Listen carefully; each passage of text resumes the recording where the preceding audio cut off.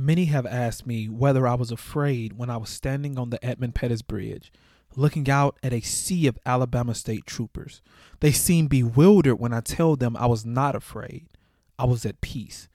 It did not matter that I was looking down the barrel of a gun or an army of guns. It did not matter that troopers were on horseback ready to fire tear gas. It did not matter that citizens had been deputized and were carrying every weapon they could find. I had long before accepted I might die in a protest, and when I saw the troopers, I realized my time might have come to an end. But that was all right with me, because I knew deep within my heart that I was living the life I was meant to lead, and I was willing to follow that calling wherever it took me. If I had to die, I believed my sacrifice along with the sacrifice of others would mean something. I had made peace with the understanding that if I died on that bridge, I would have suffered and offered my life in contribution to an effort that was larger than myself. This is my Black Book Journal.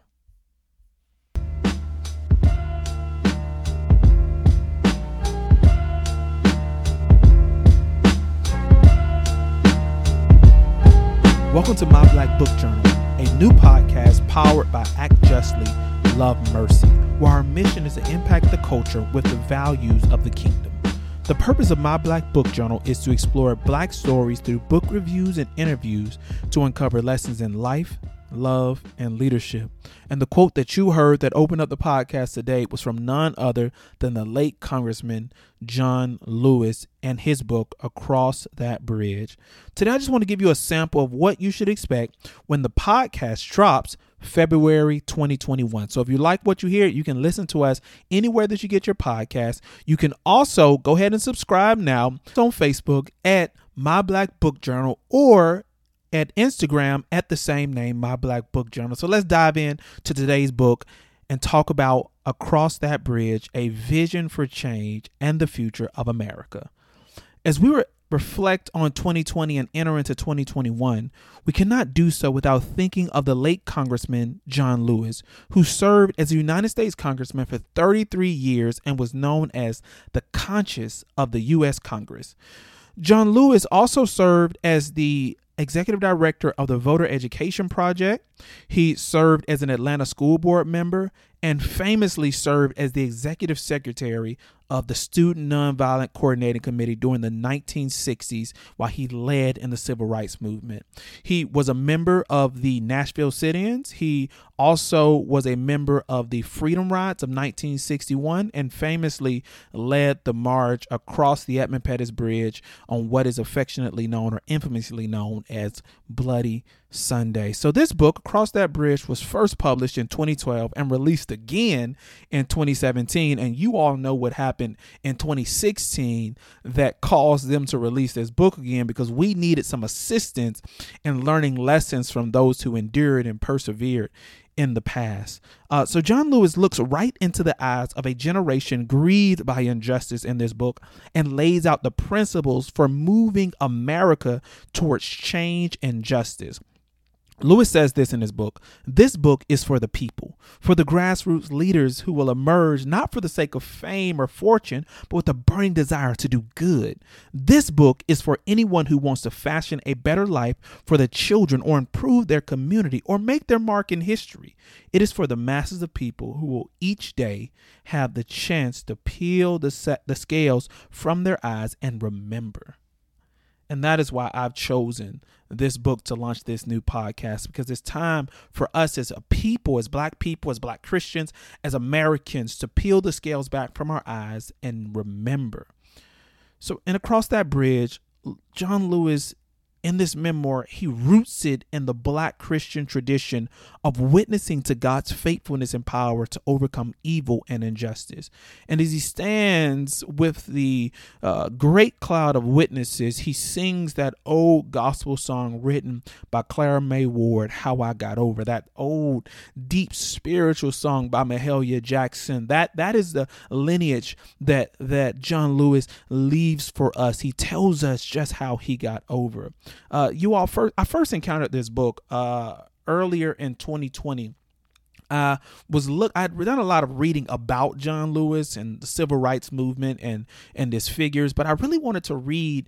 I was moving away from just reading about those civil rights leaders and wanting to read more of their words. And so I went on Amazon and I went on my favorite place to get like old books and secondhand books, which is Abe Books. I just told you my secret, so don't tell anybody else. All right.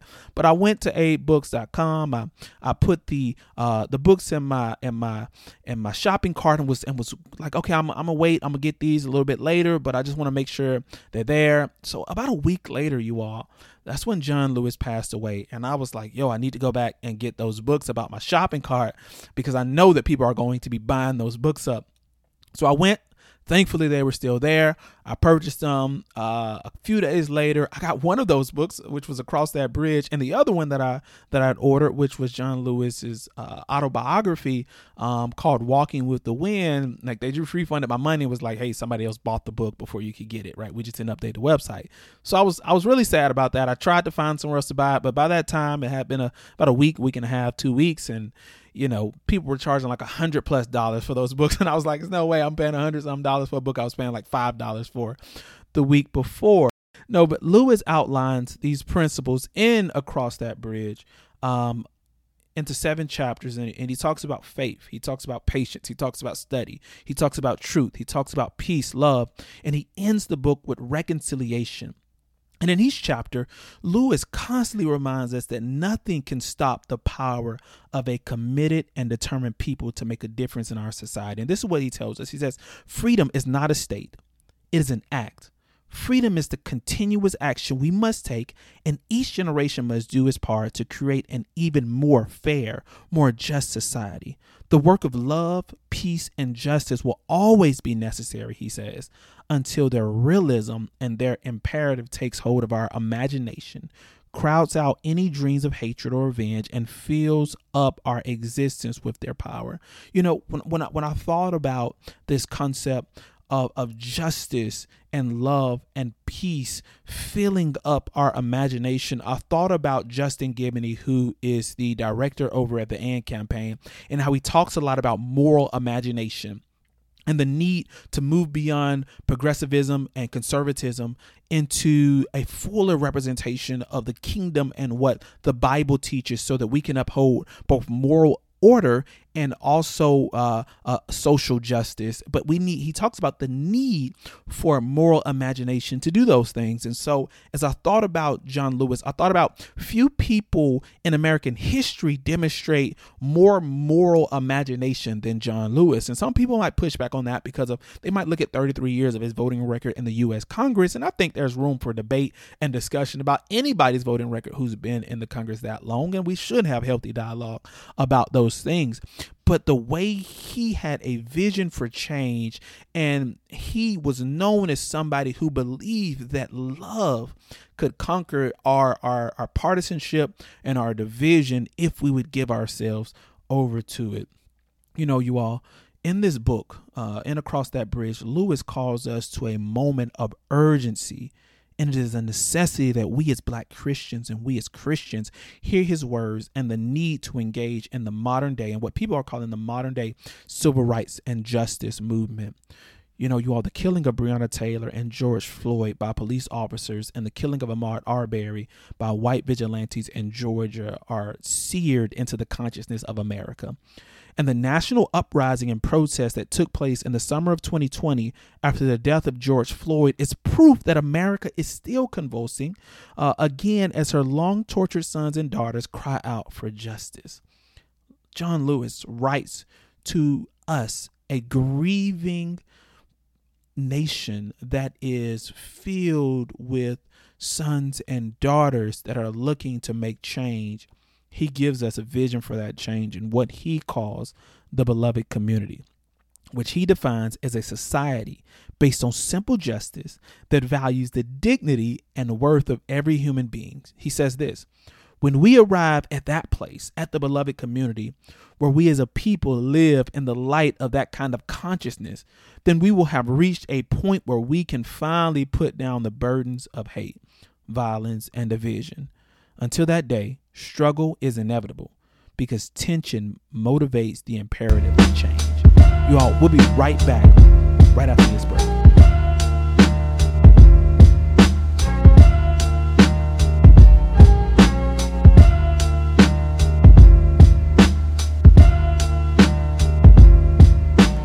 All right, you all, we are back, and we are going to talk about the next section in John Lewis's book, Faith and Patience. It's very common to hear someone talk about the necessity of having faith, and we all know that patience is a virtue. But in Lewis's book, he attempts to offer helpful definitions and clear applications of these two often used terms. For many Black Christians like myself who grew up in a call or response culture, we know that when the pastor says faith is the substance of things hoped for, the congregation responds back, and the evidence of things not seen. You see, in the Black church tradition, there is a beautiful dance that takes place between the pastor and the congregation that presupposes that the congregants are rooted in the scripture. And because they are rooted, the flowering of God's word is always on their lips. So that when the pastor says without faith, the pastor expects the congregation to respond back, impossible to please God, completing Hebrews 11:6 that says, without faith, it is impossible to please God. This is how John Lewis views faith. It's an active response to the initiating power of God. Just as the pastor calls and the congregation responds, so people respond to the invitation of God towards salvation, but also towards good works, the good works of justice, the good works of mercy, and the good works of love. What was it that took John Lewis from rural Alabama across the bridge of oppression and hatred time and time again? Well, John Lewis says it was his faith.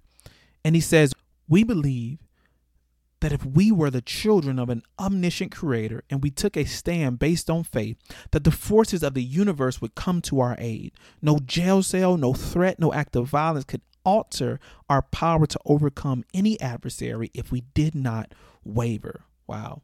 John Lewis says, in the work of faith, right, it is impossible to escape the necessity of patience.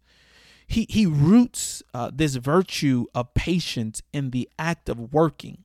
He talks about all that the Student Nonviolent Coordinating Committee did. And when I read this book, I really needed to hear those words, because I was engaging in a very significant and important work, and it was very time consuming and I was very exhausted at the time. And so John Lewis says this about patience, and I needed to hear this, and I think we need to hear this as those who are engaging in the work of justice and change and love and reconciliation as Black Christians and as Christians in general. He says, patience is a guiding light in all the work of change, is an aspect of the commitment people make to finish what they start. Once you have begun the work involved in creating change, moving an idea forward step by step, doing all that is within your power, and understanding that there will be forces beyond your control that may support you or block you is central to the change you seek. There is a process to everything. You must follow certain steps and thoroughly implement it to receive the best outcome. Even setbacks can serve a vital purpose to completing your goal. Take a long, hard look down the road you will have to travel once you have made a commitment to work for change. Know that this transformation will not happen right away. Change often takes time. It rarely happens all at once. You all, when I heard those words, I so needed them. I even wrote them out and put them up in my office, because when we engage in this work, in this long running work, sometimes we think because we're engaged in this work, because now we're involved, that change will somehow happen quickly. We'll enter into this work not necessarily intentionally with this savior or Superman mentality, but we forget that we have now entered into a long lineage of people who found their lives for a more just, to advance a more righteous society. You all, we'll be right back with the next section in this book.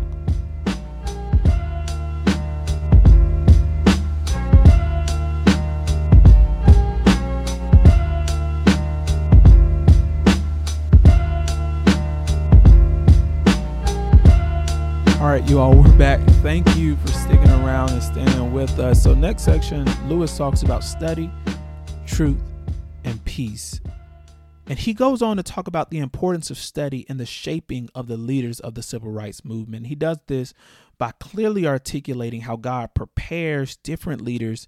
John Lewis looks at himself and Dr. Martin Luther King Jr., and he compares how God called and set them apart for leadership in the civil rights movement. He looked at how Dr. King came from a family and a lineage of pastors, and how he went to the best schools, and he was educated in the church and the Baptist church tradition. And John Lewis talks about how he grew up in rural Alabama on a farm, barely able to go to school after third grade most of the time, and having to sneak off and go to school when he was supposed to be working in the farms, and how by chance he made it out to Nashville to go to school, and the change and transformation that his life underwent. But he says this about Dr. King and his preparation for leadership and his necessity of leading the Montgomery bus boycott. He says his primary concern was always on the substance of injustice. The people of Montgomery, the place where he began his career as the pastor, needed more than polish and shine. They needed someone with a deep understanding of the problems that met them at every turn. It was King's commitment to search for answers to the problem of his people that made him fit for leadership. And it was his heritage that prepared him for it. Look, you all, check this out. So one thing we really want to do here at Act Justly, Love Mercy is we want to prepare people for leadership on the ground, right? We want to equip people to do actual leadership in the community that impacts and changes people's lives, that engages real people and that's meaningful, right?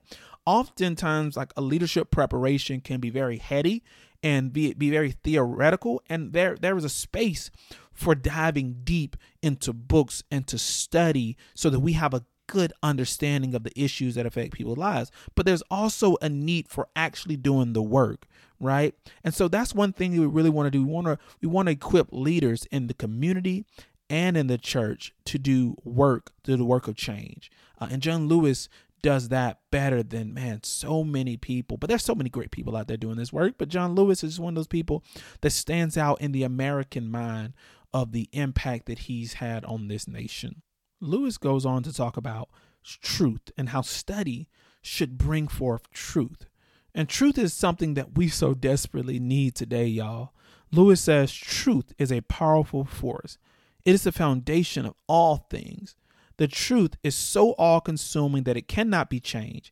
And yet, even though the truth can't be denied or erased, he says it can be systematically obscured, strategically misinterpreted, and hidden from mainstream comprehension. For many Black people today, we are concerned with the truth of us mattering. Often we talk about in the church the Imago Dei, that we are made in the image of God based off of Genesis chapter 1, 26, 27, and 28.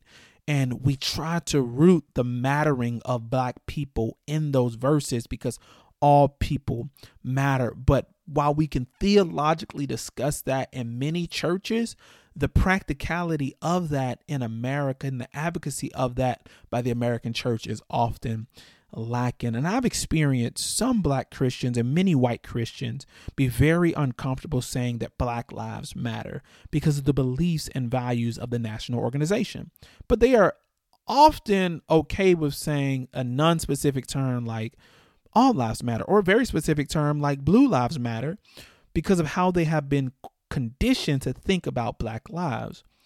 But to the majority of Black people generally, and Black Christians specifically, we are seeking to continue to move this conversation, this ongoing protest, this ongoing struggle and fight of Black lives mattering, of the mattering of Black people to the forefront of the American conscience.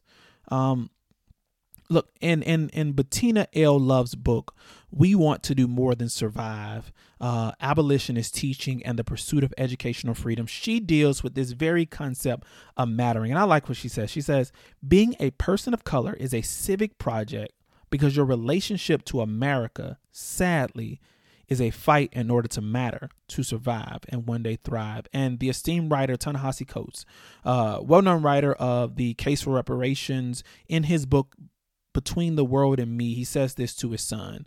The entire narrative of this country argues against the truth of who you are. Wow. Bettina Love also goes on to say this, that America's legacy of oppression and dispossession of dark people is in large part met with the ethos of we shall overcome and we gonna be all right. Like the truth is that we as Black people have this resilience that believes in this struggle for equality, in this struggle for equity and justice and righteousness and against racism and evil and oppression, that we are going to overcome, not just someday, but we are overcoming, and that we believe that our collective struggle is not in vain. Look, you all, we'll be right back to wrap up right after this.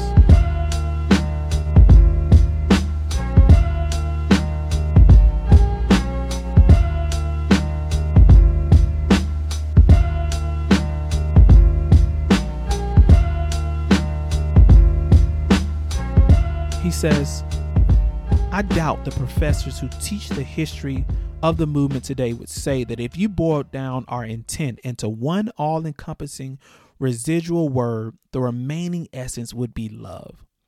Lewis goes on to defend this point by saying, yet I am here to tell you that among those of us who were at the heart of the movement, who fully imbibed the discipline and philosophy of nonviolence and viewed it as a reflection of profound truth, our sole purpose was in fact love. He saw their battle against injustice, against inequity, as a battle against hate. And he fully understood, as he says in his book, that darkness cannot overcome darkness. Only light can do that. Violence can never overcome violence. Only peace can do that. And that hate can never overcome hate. Only love can do that. My brothers and sisters, that reminds me of what the Apostle John says, to love one another. They understood that I can't look at you, somebody made in the image of God, and hate you and say that I love God. That hate is a very affront to the Imago Dei, and that we must do everything we can to free our brothers and sisters from this hate that keeps them bound. They understood that it was hatred that kept America and Christians from being all that they could be and should be. And you all, that is something that we need to hear and remember. Lewis also understands that the natural outcome of love that is rooted in truth is reconciliation. And this reconciliation, he doesn't base off of sentimentality or a refusal to acknowledge the truth of America's brutal racial history or a lack of repentance on the side of those who were the offenders. No. Lewis understands American history. You all, in this short book, he talks about American history in a way that is very intimate, in a way that he's consumed and that he's even been a part of. So I would recommend you all getting the book, for just the historical facts and the people he brings out that participated in the movement that aren't necessarily in our consciousness.